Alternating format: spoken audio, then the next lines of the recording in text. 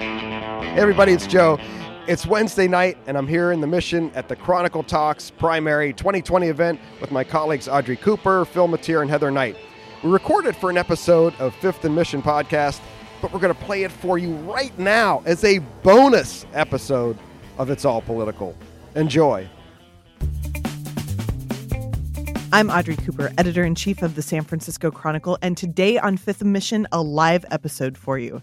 We recorded it at our sold-out event Wednesday night, Chronicle Talks Primary Elections 2020.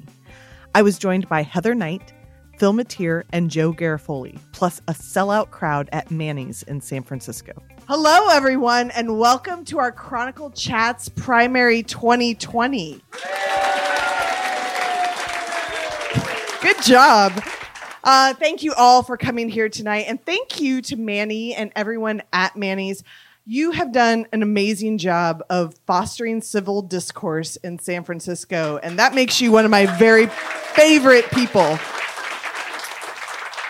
So pundits are calling 2020 the year that could change American politics forever. And that means there are big decisions before you all.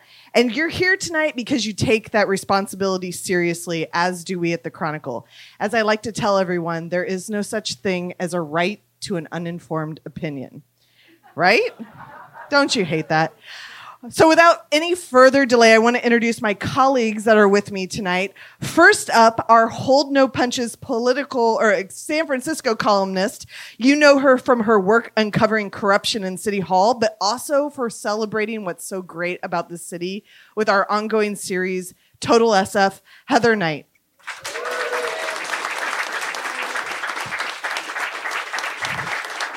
And our next columnist is coming to you straight from his sickbed. Sorry, front row.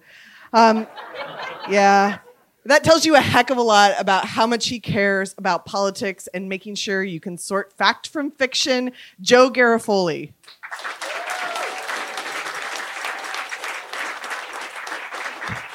Who is double fisting it with tea and some ginger ale. Sure, Joe. And finally, he is known as the hardest working man in the West Coast media, the guy who knows everyone and where they've buried the bodies, Phil Matier.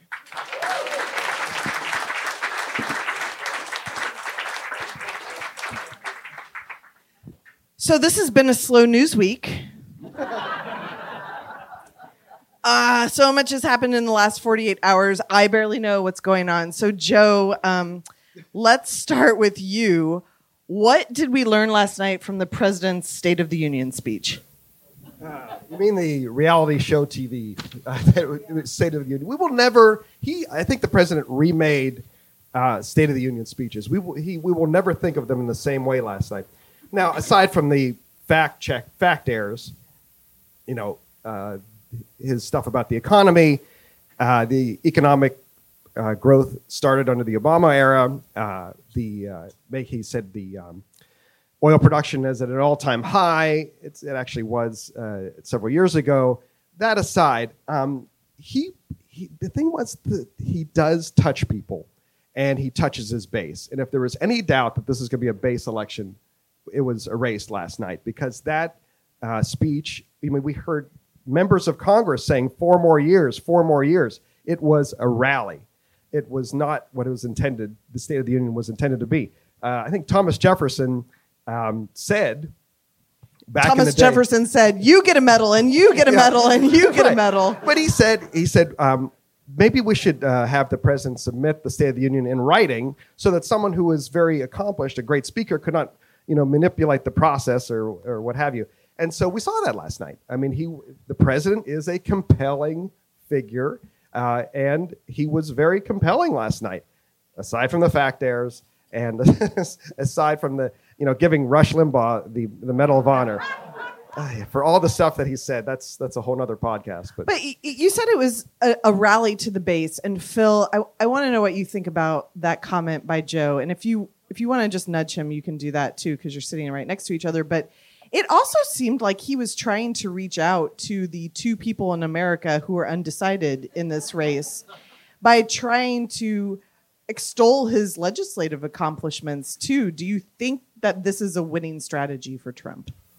winning remains to be seen. Donald Trump has made a career of upsetting the American political process by losing. He lost the media first time out. He lost the middle. He lost the left. He insulted everyone. He was doomed. He was never going to get the nomination. He was every week. People are criticizing the media for paying attention to him, and every week what they did during 2016 was criticize him. Say, can you believe this? He's a liar. He's this. He's that. This guy knows what he's doing. He has a gut instinct for it. He doesn't have a corner on the market, by the way, of stretching the facts at a State of the Union address. All right, let's be honest about that. George Bush, Jimmy Carter, you name them, they do it. I thought, to me, it's the biggest political ad we allow, and I'm not even sure why we cover it, because that's what it's always been. Oh, yeah. And okay? there's no bump in the polls you get from a State of the Union. But this is a guy that if he sees a camera, he's going to use it. And he sees an opportunity, he's going to use it. So last night, yes, it was a tour de force Donald Trump. He didn't just draw a line in the sand, he bulldozed it, okay? He hasn't changed 1 inch, and he's also touting the economy. Are you better off now? But the real text of last night's speech was, you're right, it's a 50-50 split of approval and disapproval of Donald Trump. But he's already on the next move.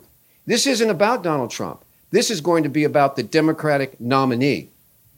That's what he is going to make this race about. It is going to be to middle America. You got me.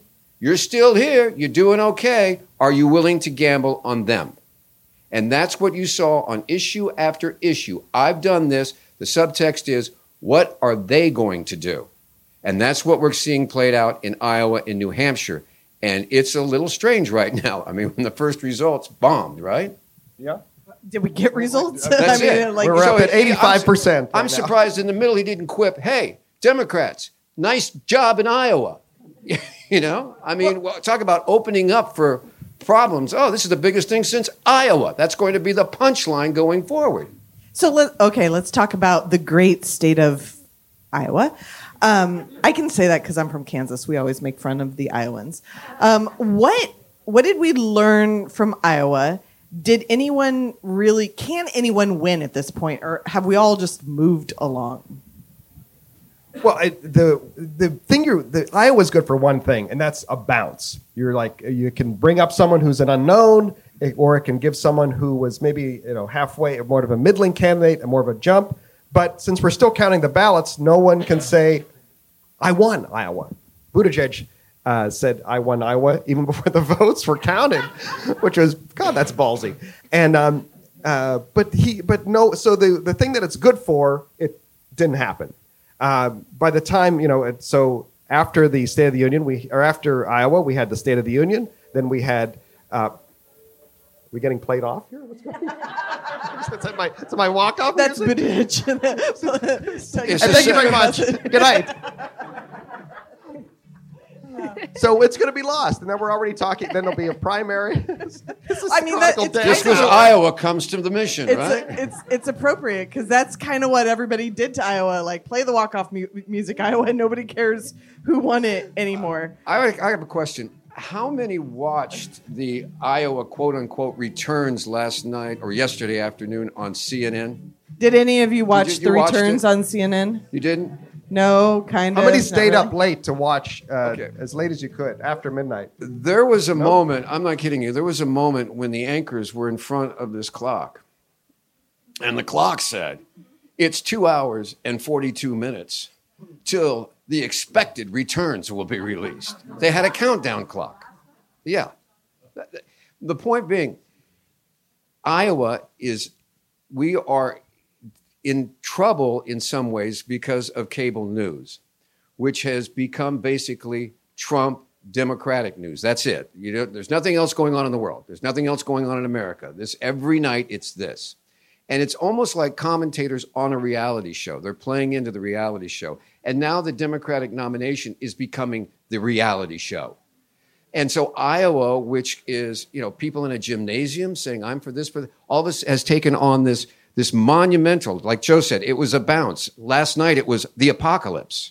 Is Joe Biden dead? He's gut punched. Isn't that his His comeback, Yes. he's said gut punched. he admitted he was gut punched. Buttigieg won. Bernie won. Who did what? And now they're going on to the second most populous state in the union, New Hampshire. I think another thing we learned from Iowa, besides that the Democrats can't even count the votes, was that turnout was not that great. So that is worrisome for the Democrats in San Francisco. We assume that everybody's riled up about this election. Everyone's going out to the polls. We couldn't care about anything more, but that's not the case in a lot of parts of the country. Yeah, they were expecting upwards of 230,000 people to participate in the caucuses, which would be record-setting. That'd be beyond 2008 when Obama was there. There's a lot of excitement, and it's going to be more like 2016, which is 175,000, 180,000. And again, that's how many people we're talking has such an outsized influence in who we choose to be the I president. mean, can we really say that means nobody's going to turn out, though? Because the Iowa caucuses seem like, frankly, a pain in the ass. There's a If you're huge a pain in the voter. ass. You have to devote several hours of your day to hang out in a gym, with your. I didn't even want to do that in high school. So, doing it after a long workday doesn't seem like any fun at all. So, voter security. I mean, the first, when I started getting the notifications on my phone that says there's a problem, there's quality control issues, my first thought was everybody who's worried about their vote counting is now super paranoid. And we had this discussion in our morning news meeting, and your editor, Joe, told me 12 reasons why it had nothing to do with voter security. Does that even matter? I mean, will it ultimately discourage people when they see that, like, maybe we can't even count votes? Will it in discourage people Iowa? from voting? Yeah. I don't know about that. I think it's going to have everybody on alert. There's a couple things to remember about Iowa, and I'm probably going to repeat some of the things that my boss, Trapper Vern, said, was that Iowa is, number one, that was done by the party. Here, there are professionals. This season, we have it's Like, run by the presumably Secretary of the State, but- DNC wants Iowa to not look like what it looks like now either. Oh, it's embarrassing. It's chaos, and what chaos does not bring about party unity. I mean, you were like, oh my God, can we trust these results? People wanted to see. The other thing, other than bounce, is Iowa gives you a barometer of what this state, Midwestern state, largely white state, thinks about the candidates. And we didn't get that last night either. We're still counting the ballots. We give some idea, but they didn't even get that. And so it's confusion does not lend itself to getting who's going to be the next nominee for the Democrats. So the Democrats are pissed. You fundamentally have to remember, and we in San Francisco know this well, is that anytime there's a close election, chances are it's screwed up, right? I mean, you get down to everything's close, and it's like, wow, it's like, the ship's doing fine until the water gets narrow, and then all of a sudden you're scraping the hull, and everybody's bouncing around going, what's going on here? In Iowa, they made a classic mistake, or they reached. It was tech. It was an app, all right?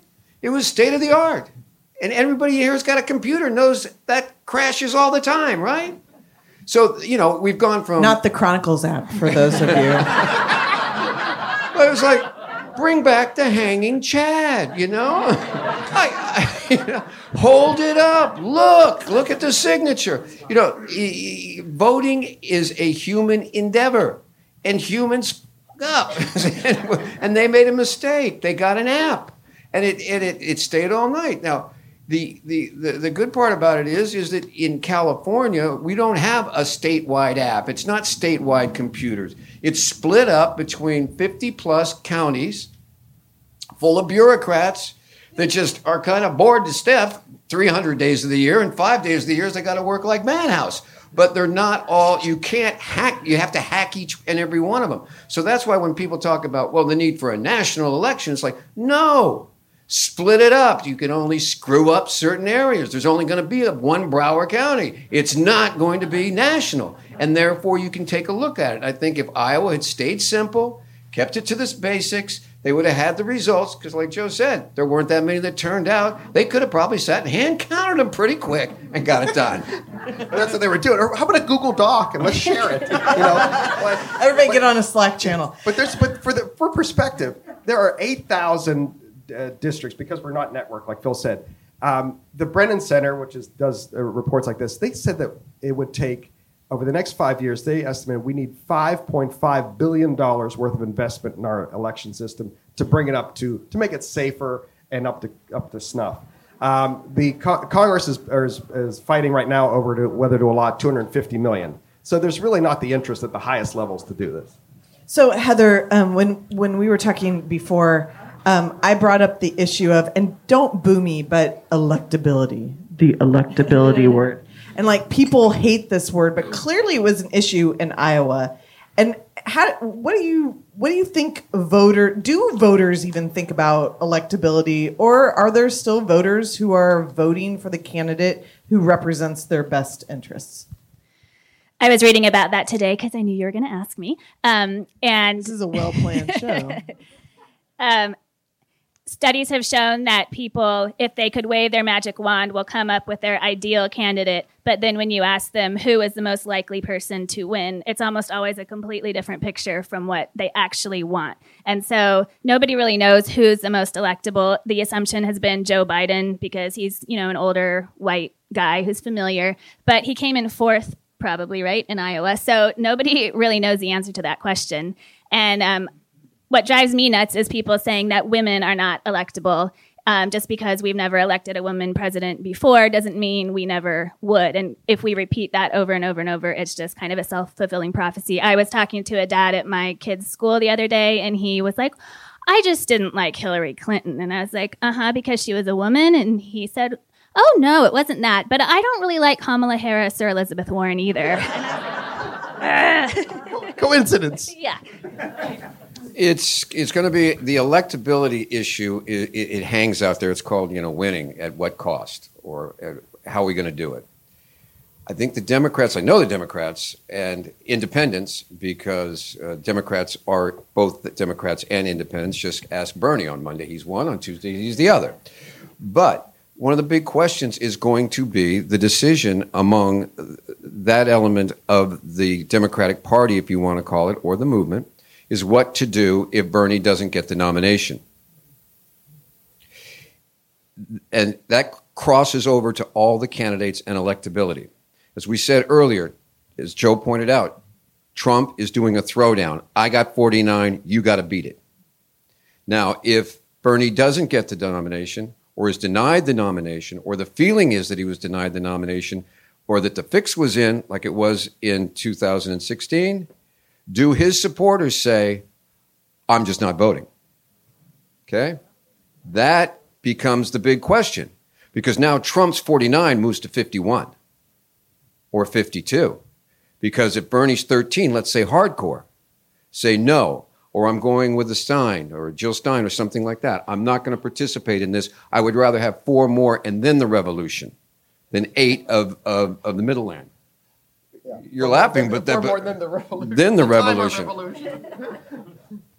That's going to be one of the big questions. The other side is, and this is where Bloomberg comes in, is if the Bernie people walk, and it's a Bloomberg, who can pull Republican and mid-voters who may agree with Trump in some ways, but are actually just looking for a calm way and they don't like him personally, can they bring in and make up for the difference? So that electability goes, one, who can win, and other one is who, if they don't win the nomination, takes those votes home. So we have a question from the audience. Do you think this very primary system that we have that starts in Iowa and goes to New Hampshire and then finally eventually it comes to California, does that distort the democratic process of what we should be doing in these to pick candidates to go up against each other in the general? Yes. That's why I write the questions. No, I'm just teasing. I think starting with such a heavily white Midwest state distorts what the overall picture is going to be. And so, like Pete Buttigieg appears to have done great there, but then he has hardly any support so far in the African-American community. So will he be able to go the whole way? Maybe not. And the 538 did a study in which they broke down what state would be most reflective of the Democratic Party. And they did it by age and race and education. Number 1 state, Illinois. California, we always like to pat ourselves in the back and how diverse and blah, blah, blah we are. We are number 15. But that's because we are on one end of the spectrum compared to Illinois, which is more in the middle, right? Like geographically and politically. Culturally. Everything. Food-wise. But I mean, in the primaries, You're going to I've get hate mail from everyone in Chicago about that food comment. I've always found it fascinating, like the primaries, right? We have primary elections. Who pays for them? Right. But who are they for?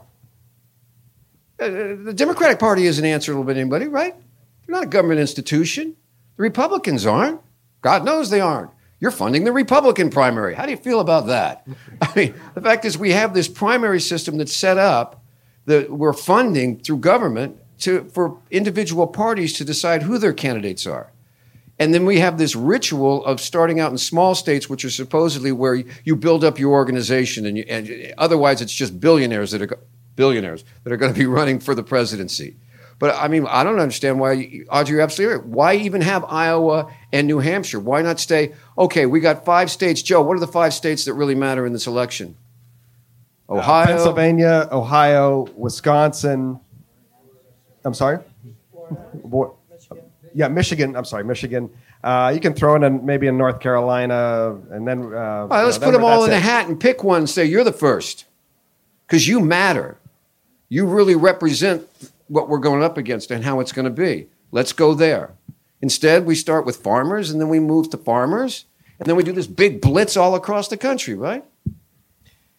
That would, I know. And the one thing about the Iowa meltdown is that it's accelerated this process to get it off the leadoff spot. And it's long overdue. I've covered these things a couple of times, and it's ridiculous. So I came back and I was like, why is this romanticized? Why is it romanticized that the way that this is the way we choose the president? And hopefully this is going to be ending after this year.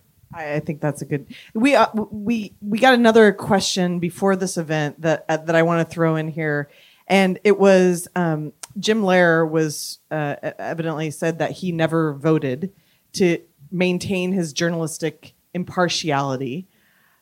Do you guys vote? What do you think about Jim Lehrer not voting? I vote in every election, even the really small ones, and I love getting that I voted sticker and wearing it all day. I like to go to the actual ballot, polling place on election day and doing it then rather than from home. And I just think it's fake to say that you would then not have an opinion just because you don't vote. You would still know who you're voting for, and you should always participate. I have my mom would take me to vote ever since I could walk. So you were part of that. You were Pittsburgh, I went into another thing and pulled some levers that she told me to. She is she's 94. She broke her hip 2 years ago, or maybe it was, it was 2 years ago.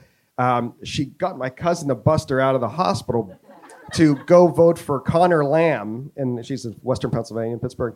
And she's Republican, so that's where I vote every time. And yes, and I am a declined to state voter. I vote. I don't like to vote by mail because I like to go in the booth or in that thing, and I have a game I play with myself. I start at the top, like the president and the Senate, and work my way down. And I'm always trying to say, Phil, when is it going to run out of who you know anything about any of these people? Judges. Which one? And I'm sitting there going, well, this is probably could be the biggest damn decision of your life. Who knows if you're going to appear in front of one of these people, or school board. I don't know any of these people. So I always go down and hit that. I mean, that's really bad, though, if you don't know these people. There's so many. I can't figure it out. What this district? What? Okay, so I'm City just saying, College Board I district. hit, community college board. Eventually you go, I think that was that the person that was in there, or was that the other person? So I hit that. As far as not voting goes, no, I vote. And one of the reasons is one of the things that we do when we want to play gotcha and you've seen it and read it. Joe Garofoli, he's running for mayor, and we just found out he hasn't voted in the last 6 elections, right? So you're saying that we can expect your candidacy in the... If it's good for the goose, it's good for the gander, right? Yeah. Well, you told me one of the first things you ever told me was, Audrey, you always vote the story. Right. Which is like, who's going to be the best story? That's a very cynical Phil thing to say. I've voted in every election, no matter how small, since I was 18. And I think this idea that journalists, I know a lot of journalists who don't vote because they have this idea and, whatever floats your boat. But I think if we are arguably the most informed people about it, and it's impossible not to have biases, and we have lots of checks to make sure we're testing those biases in the newsroom all the time. Everybody has biases. It doesn't matter if you're a voter or not, you're going to have them. I think some people would be surprised what some biases in the newsroom are. I'm registered declined to state for exactly this reason, because I don't think anyone needs to know what my political leanings are. And I think a lot of journalists do that, but we have registered Republicans in the newsroom too in San Francisco. So it's That's good, so we can get Who all the are Republican they? mail. Who are It's they? good I'll to get tell mail you from later. both sides. Yeah, exactly. You're listening to our live recording of Chronicle Chats Primary 2020. We'll be right back after this.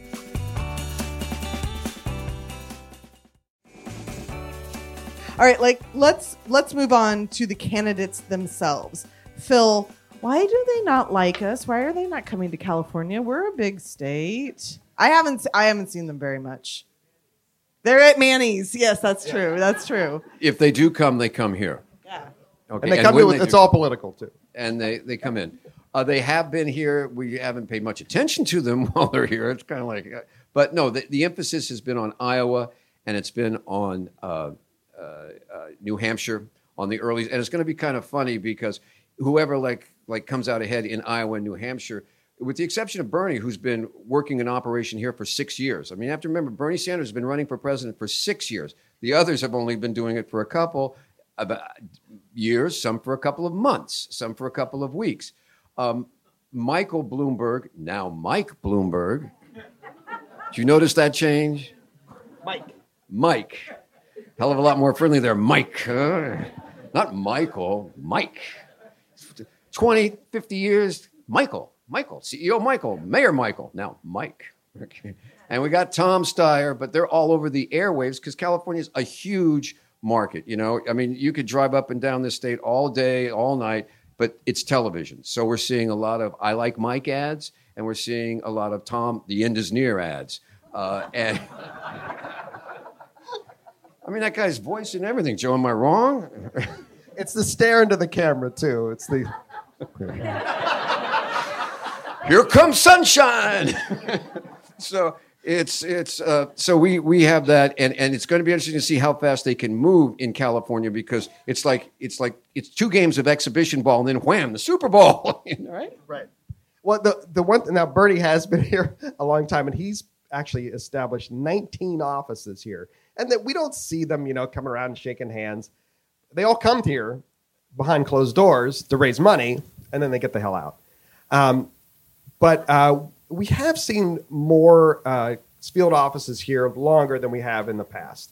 And Bernie Sanders has, in particular in the Latino communities, he has established offices there. He's reached out in Spanish language, small group meetings, and in media and advertising. So, and it's paid off. He's ahead in the polls here in California, and he's far ahead in Latino voters, which are key. And so so there is ground operations here. It's never going to be like New Hampshire, as Phil said. It's like it's a TV. It'll always be a TV state or whatever our next media platform is of the future. So while we're on Bernie, what would President Bernie mean for California? President Bernie is good. Of all the Democratic candidates, would be the biggest change. Many of the other candidates, we're already doing some of the things. Like Elizabeth Warren wants free preschool and such. We're already trying that. Bernie wants Medicare for all within 4 years, which is with just a mind-blowing pace of adopting to that program. We're still talking about Medicare for all here. He wants to eliminate college debt. That would be, again, another mind-blowing change here. The person who is offering the least amount of change would be a Joe Biden, who is basically saying, well, let's stick with what we've got. We're going to have make some tweaks to the Affordable Care Act. You can buy into Medicare and such. And Buttigieg is a little bit, he wants more structural change. He would consider even adding to the Supreme Court and such. But in terms of what we have in California, we're already to the left of the dial, as we know, from a lot of these candidates. Phil, you look like you're not believing that. Well, yeah, because Joe's in politics and campaign, and listens to the platforms, and I cover government, and so is Heather. That's where it's like the day after the election, after the confetti's all landed. Yeah, and Joe just goes home and he goes home, pops another one, says, "Well, fooled him again." 4 more years. And then Heather and I walk in and go, "Oh, great, okay." The clown car pulled up, and everybody popped out, and Joe's home, popping up his feet. I mean, realistically, we've seen it with Obama. We've seen it with Trump. We've seen it. We didn't see it so much with Bush because he really knew how to do it. Okay, but the president comes in and says, "I would really like this." I mean, last night I heard Donald Trump say, "We're going to Mars." Okay, you heard that? He was going to put a woman on Mars. I mean, he got my 7-year-old's vote with that, for sure. Well, George Bush said we were going to Mars too. Do you remember that? That was one of his State of the Union ones. Right after we're going to cure AIDS in Africa, he said we're going to Mars, and everybody said, "Really?" We wound up in Iraq, but we were going to Mars. They're both very sandy. Exactly. But the president gets in and says, "What effect are they going to have on you?" You go, "Well, first of all, they got to do something." And I'm not sure that, the Senate's going to change or the House is going to change. And then once you get in, you say, "I've got this idea for a whole new medical system." And it goes, "Oh, really? All right, that sounded good. Now, are we going to do it?" There's a big gap between that. And, and most of what we are looking for in California aren't the big programs. We want the federal relief when the fires come. We want, the ports dredged. We want the transportation dollars. That is the day-to-day stuff that we're looking for for California. And even Trump's come through with that. So we have the big picture things that will be debated, and we'll see it on television. And then we'll be in San Francisco doing our own thing. Well, that's the thing. It's like it's easy to say nothing. What's going to happen if any of these people are elected president? Nothing, because of the stasis of Congress. If nobody is agreeing on anything, I mean, we saw last night the State of the Union when you're down to the Speaker of the House and the President not shaking hands and not introducing each other, ripping up the speech. I mean, we're down to like really third grade tactics here. So, I mean, how do we expect roads to be built and the high-speed rail to be built? Yeah. How do we expect any of those things to happen? But we're doing a series in the Chronicle now about what if in a perfect world, if these candidates have their perfect world, what would it look like? And that's what I was referring to. But we might feel better, and that's not to be underestimated. Remember, because people or our allies would feel better. Pardon? Or our allies, right? But we would feel, we would physically in California would probably feel better. If Trump's there for another 4 years. It's going to be tough. It's going to be real tough. If somebody else is there, people will probably feel better. And there's something to be said about that. You feel like hope versus despair. That's big on the personal meter, right? Oh, there's actually, there's the conference of psychologists here and mental health professionals, I think it was last year. And there were 9 different seminars on Trump, how Trump has affected people. And I talked to my therapist friends and they're like, it is. I was like, come on, really? And I was like, they said, yes, people are really, their world is flowing. And it's not, it's one thing if it's bougie people feeling that way, but, think if you are affected viscerally by his policies, if you're an immigrant or such, I mean, that's another whole nother ballgame. So, Heather, you mentioned Elizabeth Warren first. So what do you think that she's distanced herself enough from Bernie? Is it just a gender thing, do you think, at this point, people choosing between them? Or do you think that there's actually a chance for her? I think there's a chance for her. I think she's attracting a lot of the kind of more moderate folks in San Francisco. I was just thinking that the Board of Supervisors has almost entirely divided between the progressives saying they're backing Bernie, and they all tweet about it as if that's some huge thing for Bernie, that one supervisor is going to vote for him. But then slightly less progressive, more moderates who are still obviously very liberal by the nation's standards are going for Elizabeth Warren. So it seems like that's kind of the divide in San Francisco that I'm seeing. And I think people are pretty excited about her candidacy. Well, I want to ask you about another endorsement, and that was Mayor Breed's endorsement.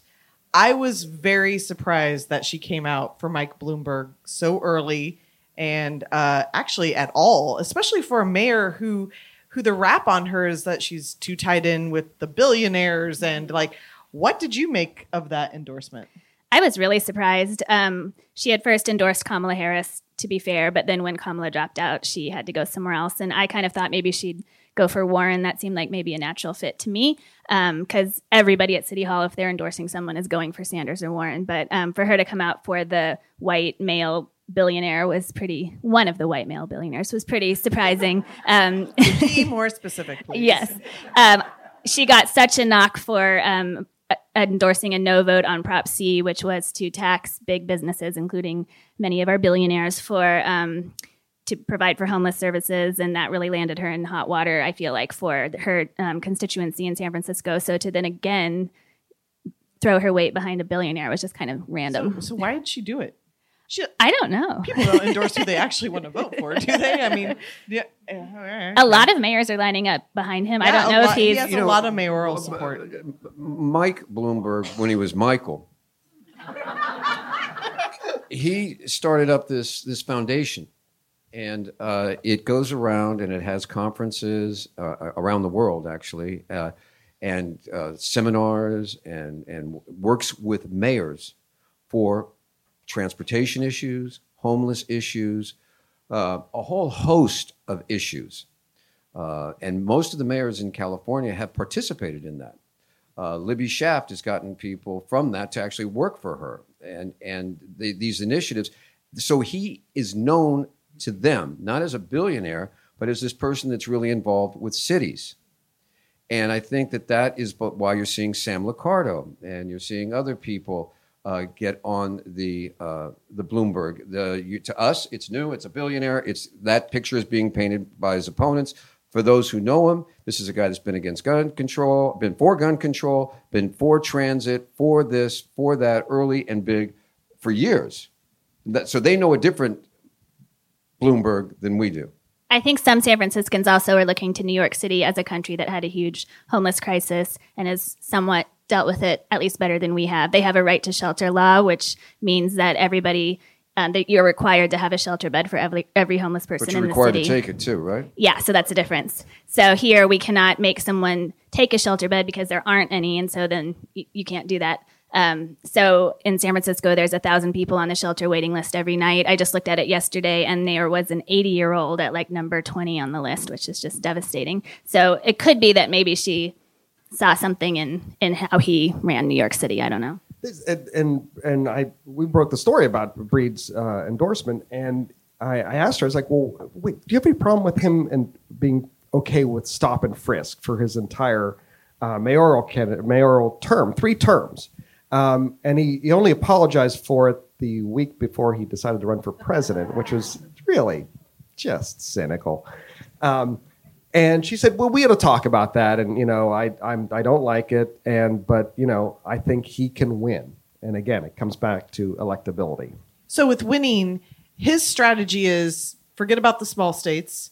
We're going to focus on Super Tuesday. Is that a good strategy? Well, it sure as hell is an untested one. No one's ever done it before, but it can only be done by someone who's worth $58 billion. Because I think he's dropped, my notes are $300 million on advertising so far, which is ridiculous, including about $31 million in California. For perspective, there's only been, I think, $41 million spent on advertising, TV advertising in California. 10 of it is by Steyer. So the 2 billionaires have spent almost all the TV advertising in California so far, and then I think Bernie has the rest. They're not good ads either. I have to say, I don't think they're good ads. Do you think they're good ads? None have gone viral so far. Okay. All right, fair enough. So Buttigieg won Iowa, the delegate count at least. Who knows? I mean, are we still talking about Iowa? He's got a huge following in the gay community, which is very politically active in San Francisco. Why is he not getting any traction here?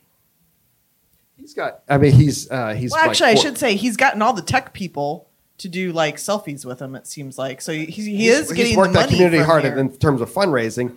22% of his money comes from California, but he's still pulling like 7% here. He's not resonating with voters, and part of it is his demo is pretty much all white. I mean, he is polling maybe 2% with black folks, and in single digits with Latinos too. And this is a diverse state. You know, part of running, like it or not, a big part of running for president is politics. A good part of it is policy. And then the third component is pop phenomenon. JFK, PT 109, profiles in courage, young, charismatic, okay. Jimmy Carter, peanut farmer, out of nowhere, honest, I will never lie to you. Something people have latched onto very early. Barack Obama, dreams of my father, I'm a different vibe, post-civil rights, right? Hillary Clinton, first woman president, okay? There's a certain pop phenomenon. Except she didn't win. Right, but she got the nomination the second time. The first time she didn't either. But you're talking about phenoms. You're something that grabs people's interest over and above the usual campaign. This time, this is more like when we wound up with John Kerry and a few other great ones. But we have Al Gore. You have a flat group where the closest anybody's got to a phenomenon is Bernie Sanders, and that's by 6 years of work and district offices and supporting local causes and being out there. But there's not really an instant thing when you say Elizabeth Warren, something doesn't click in your head, or Buttigieg, you say, okay, gay maybe, but you're not getting that pop phenomenon to distinct, and that's why we're having everybody. You know, you've got the first place person with 25%. Oh boy, in his own party. Think of it, about this time in the race, when Obama was running, he was filling up stadiums. He was getting massive crowds. Nobody is getting massive crowds yet. So I think, speaking of massive crowds, we would be remiss if we did not mention that the president is full on campaigning. If last night was not evidence of that, he had an ad during the Super Bowl, which I did you all see it? The Super Bowl ad? My jaw hit the floor. I thought it was very interesting, very surprising. What do you think about the president's campaign so far? I thought it was very surprising, too, that he was highlighting an African-American woman that he helped release from prison at the encouragement of Kim Kardashian. It wasn't really where I thought he was going to go with his first big ad, but... No, I wouldn't have put any money on that one in my Super Bowl pool. And the ad was, there's a little bit of a fact check on that, where there was a policy that the criminal justice policy that came up, and he commuted her sentence before the policy went into effect. But that said, it was a powerful ad in some ways. If you didn't know that most black folks really oppose the president. It was a bit of a curveball because it was outside his zone. I guess he was apparently his son-in-law, Jared Kushner, was the one who really urged him to go that route with his first big ad. And he really wants Trump to be seen as popular in the black community, which is very counterintuitive and not accurate according to data. Popular in the black community, yeah, I would think. Yeah. Can we talk about local stuff? I'm Sure, tired of the please. presidential election already. All right, let's talk about the local election. The vacancy tax, Prop D. What is Prop D? Well, we all know from walking around the commercial districts of San Francisco, North Beach. Whoa, so many interesting sounds tonight. The Castro, North Beach, West Portal, so many of our big neighborhoods, you see vacancies on every block. And so the supervisors are really trying to figure out how to fill up those empty spaces, because when one store closes, it's kind of a domino effect. And before long, you may have a neighborhood like we have some that are almost 20-25% empty, which is not good for any of the remaining businesses or just the feel of the neighborhood. So Supervisor Peskin's idea is to tax landlords who keep those storefronts empty longer than 182, I don't know why that's the number, days. They would be taxed. It's a formula based on the square footage of the length of the front of the store. And so, and it goes up the longer you keep your storefront empty. The thinking is that it's all the landlord's fault and that they're holding out for higher rents. It's obviously a lot more complicated than that. With the Amazon effect, a lot of people are buying their goods online and they're just not going to local stores as much as they used to. Plus, it's so hard to get a permit to do anything in San Francisco, to open anything can take years. And so some ways that City Hall could make that easier, they're not doing. They're just going to put it on the landlord. But to be fair, a lot of landlords are making their rents just obscene. I interviewed the owner of the Haight-Ashbury Music Center, who closed his store on Haight Street a couple of weeks ago after 40 years in business in the neighborhood. And his rent had just gone up and up and up to the point where the landlord was now going to charge him $15,000 per month just for this little store on Haight Street. And he just doesn't make enough. And when you take into account how much it costs to pay staff, especially with our high minimum wage and everything else, it just didn't pencil out anymore. And he now sells a lot of his instruments and books and things online, and he's maintaining a storefront in Redwood City where it's a lot cheaper. So that's his plan. You know, you said it's the Amazon effect, and that's no doubt partially true, but I go to Boston, I go to New York, I go to other places. They do not have the vacancies that we have. They're still expensive cities. Phil, do we just have too much retail space in this town? Well, for years you've seen all these new buildings go up. They're beautiful, aren't they? And always on the floor there is. He's going to sell you all a condo now. They're beautiful. This is a timeshare. They're wonderful architectural wonders that are pleasing to the eyes, you know.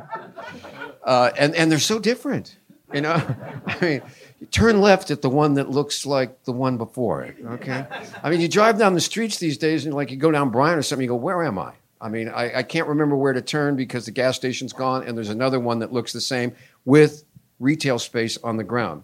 Because everybody, to get approval for everything else, had to agree to retail space on the ground, right? Everything is retail on the ground, upstairs on the top. So we've created all these stretches of retail. Well, of course, nobody's there to fill them. And that also creates a new, and as Heather pointed out, okay, we have problems with high rents. And then she listed 15 other things. Well, if the insurance for the office is too much, it takes me 2 years to get a building permit in here. I forgot to mention the chain restrictions as and well. There's a chain restriction. If I own 9 or more of these anywhere else, I can't go into that neighborhood. And also I'm going to probably need the supervisor's approval to get through the process. So if he's got 3 friends that are running the same kind of business with me, except for coffee shops, which seem to be allowed anywhere and everywhere, right? But none that offer really I think you awesome go one panels block on right, Wednesday exactly. nights. That's okay, but everything else has to sort of be, does it really fit in with the community, right, with the neighborhood? And then at the end, after they have screwed it up royally, as opposed to Boston, where you just walk in and say, I need it done, here's a couple of bucks. I mean, Apparently that's happening here too. That's as we it live. is too, but you get it done. What happens is the board of supervisors says, "Oh wow, we really screwed this up," and as Heather pointed out, and there's all these problems, including us. What should we do? Blame it on the landlords and tax them. Okay, I mean, I've never heard the board of supervisors say they screwed anything up. Have you? Right. No. Well, No, but they'll say let's tax it. That's 2 things people really like: tax the landlord.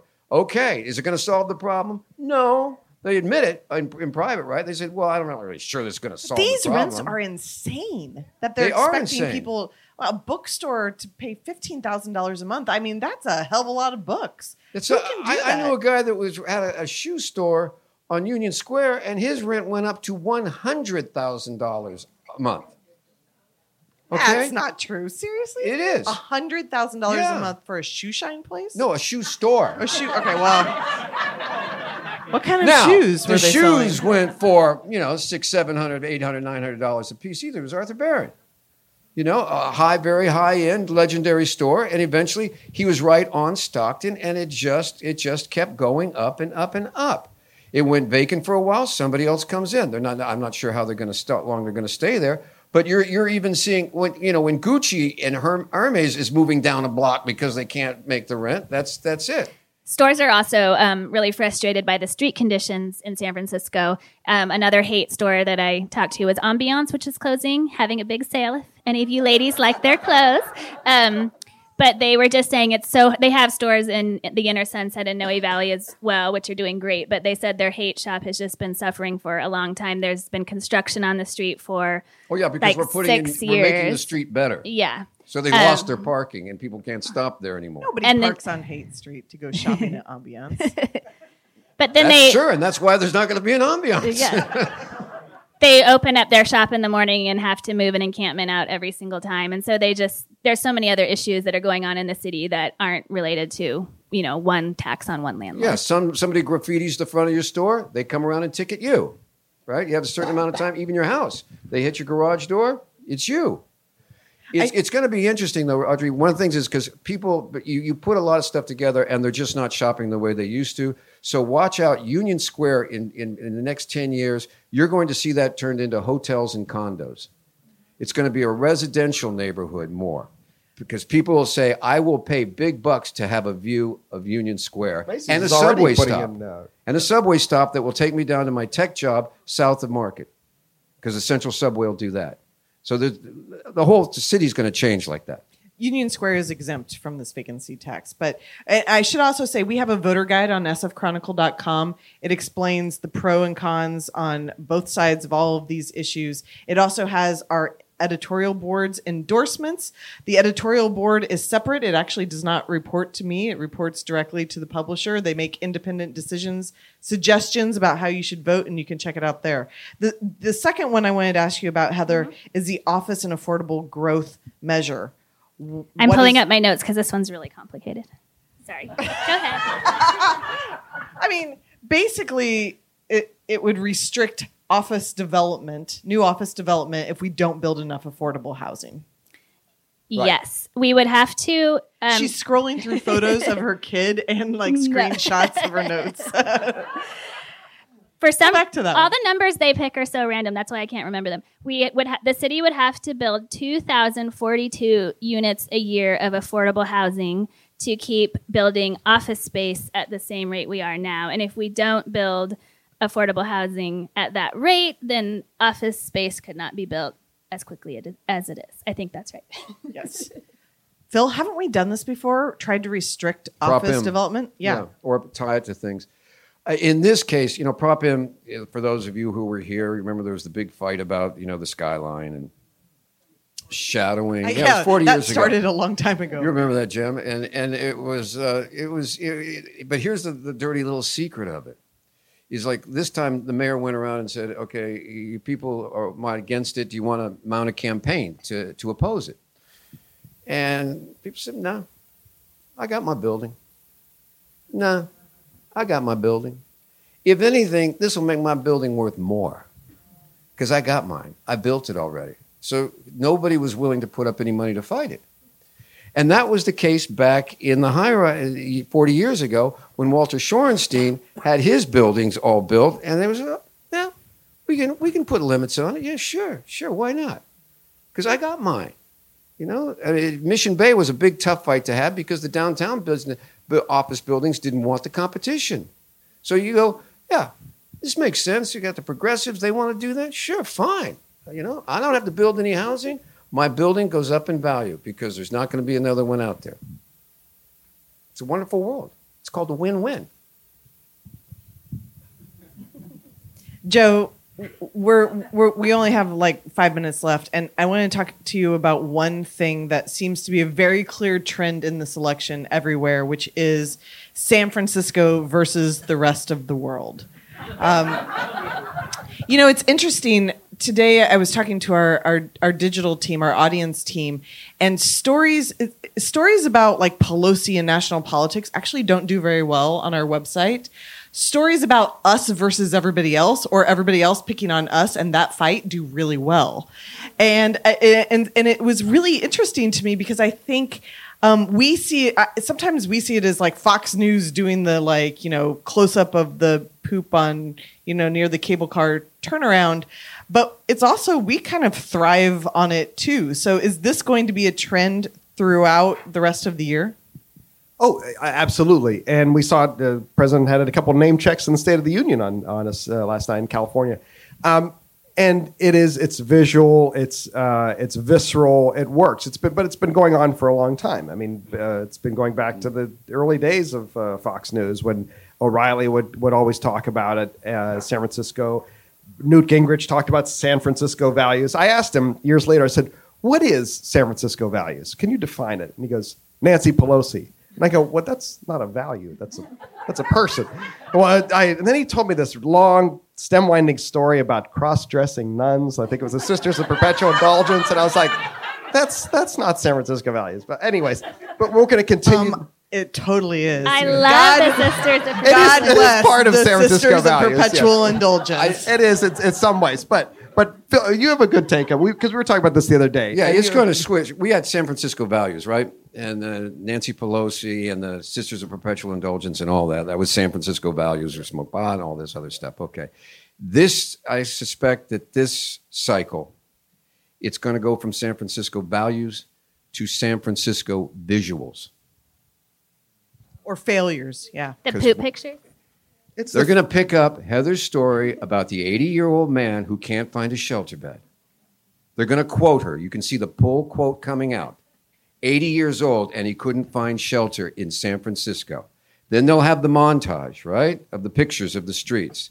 They'll pick out the stories about, they're not going to mess with corruption. Yeah, they might bring in corruption, but they're going to have people openly shooting the drugs on our streets. Things that we're kind of used to, but they will run that camera through here with a heavy voiceover and say, this is what the Democrats and Nancy Pelosi want for your city. And it's going to be a picture and your quote and your story. I'm so excited. So if you don't like Trump, you can blame Heather at the end of this. That's the takeaway from It tonight. drives me crazy how selective they are, I just have to say. So my husband's from England. My in-laws were just here. They went hiking every day. My father-in-law's a sailor. He went sailing in the bay, out to great restaurants, to the beaches, had a great time. They go home, and the Sunday Mail big story is dystopia in San Francisco. Why someone in London is even writing about it in the first place, I don't know. But it went on and on about the poop and the needles. And I was like, this doesn't jibe with your trip. No, but it jives with your columns. I write good stuff, too. I do the good and the bad. But the effectiveness of it is not very good. Nancy Pelosi starred, quote unquote, in many House Republican ads in 2018. I mean, she was the boogie woman in a lot of these ads. One guy in the Central Valley, Josh Harder, his opponent, his Republican opponent, had a cartoon of Pelosi and Harder driving down the freeway with cash spewing out of the back of the car. The Harder won. So she's such a cartoon, and the San Francisco stuff is such a cartoon. You're not going to be moving voters in the middle, the movable voters. You're, again, going back to the base election. All right, last question. And this is, I think, the most important and the one we should all be concerned about. How can we get more people to get out and vote? Well, The one question that stumps them. I was stumped about that, and it went back to the voter turnout in Iowa the other day. Voter turnout was good when there was a compelling figure. When there was Obama was a compelling figure.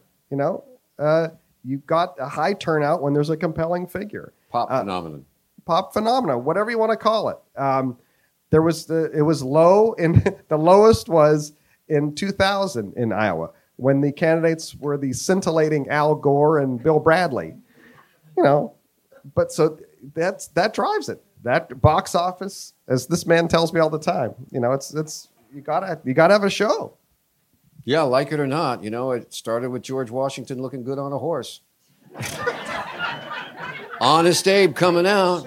I mean, I'm sorry, and it's a fact. It's not a pretty part of our history, but yeah, Tippy Canoe and Tyler too. What does that mean? I don't know, but it's sold. So we I like Ike, Kennedy, New Age. I'm honest, Jimmy Carter. All those things, and then the inverse of that was Donald J. Trump, who said, "Yeah, I can do it too." And so, yes, the only guy that sort of defied it all was Nixon. And, ugly and all that other stuff, and he won. But I would say you voter turnout because you feel and you're informed, and one of the best ways to be informed about stuff going around here is to read Heather. But read all of her. Now you're being nice to me. No, read all of her, because the other side only picks out, in politics, they only pick out what they want you to know, and it's up to you to know the whole story, and instinctively you do. And besides, it's fun to vote. Get a sticker. Heather, you get the last word, I think. Oh, my goodness. Go out and vote, everybody, and subscribe to the Chronicle. Yes. Well, I would like to thank my colleagues. It's such a treat to get to go to the newsroom every day and get to speak to you all. Thank you to the man in the back who was writing down when Phil used a 4-letter word so we can bleep it out of the podcast. No, King no, we Kaufman. like that. The cachet of the sticker. We got the warning label on it. And thanks to all of you for The being king. here tonight. Have a good night.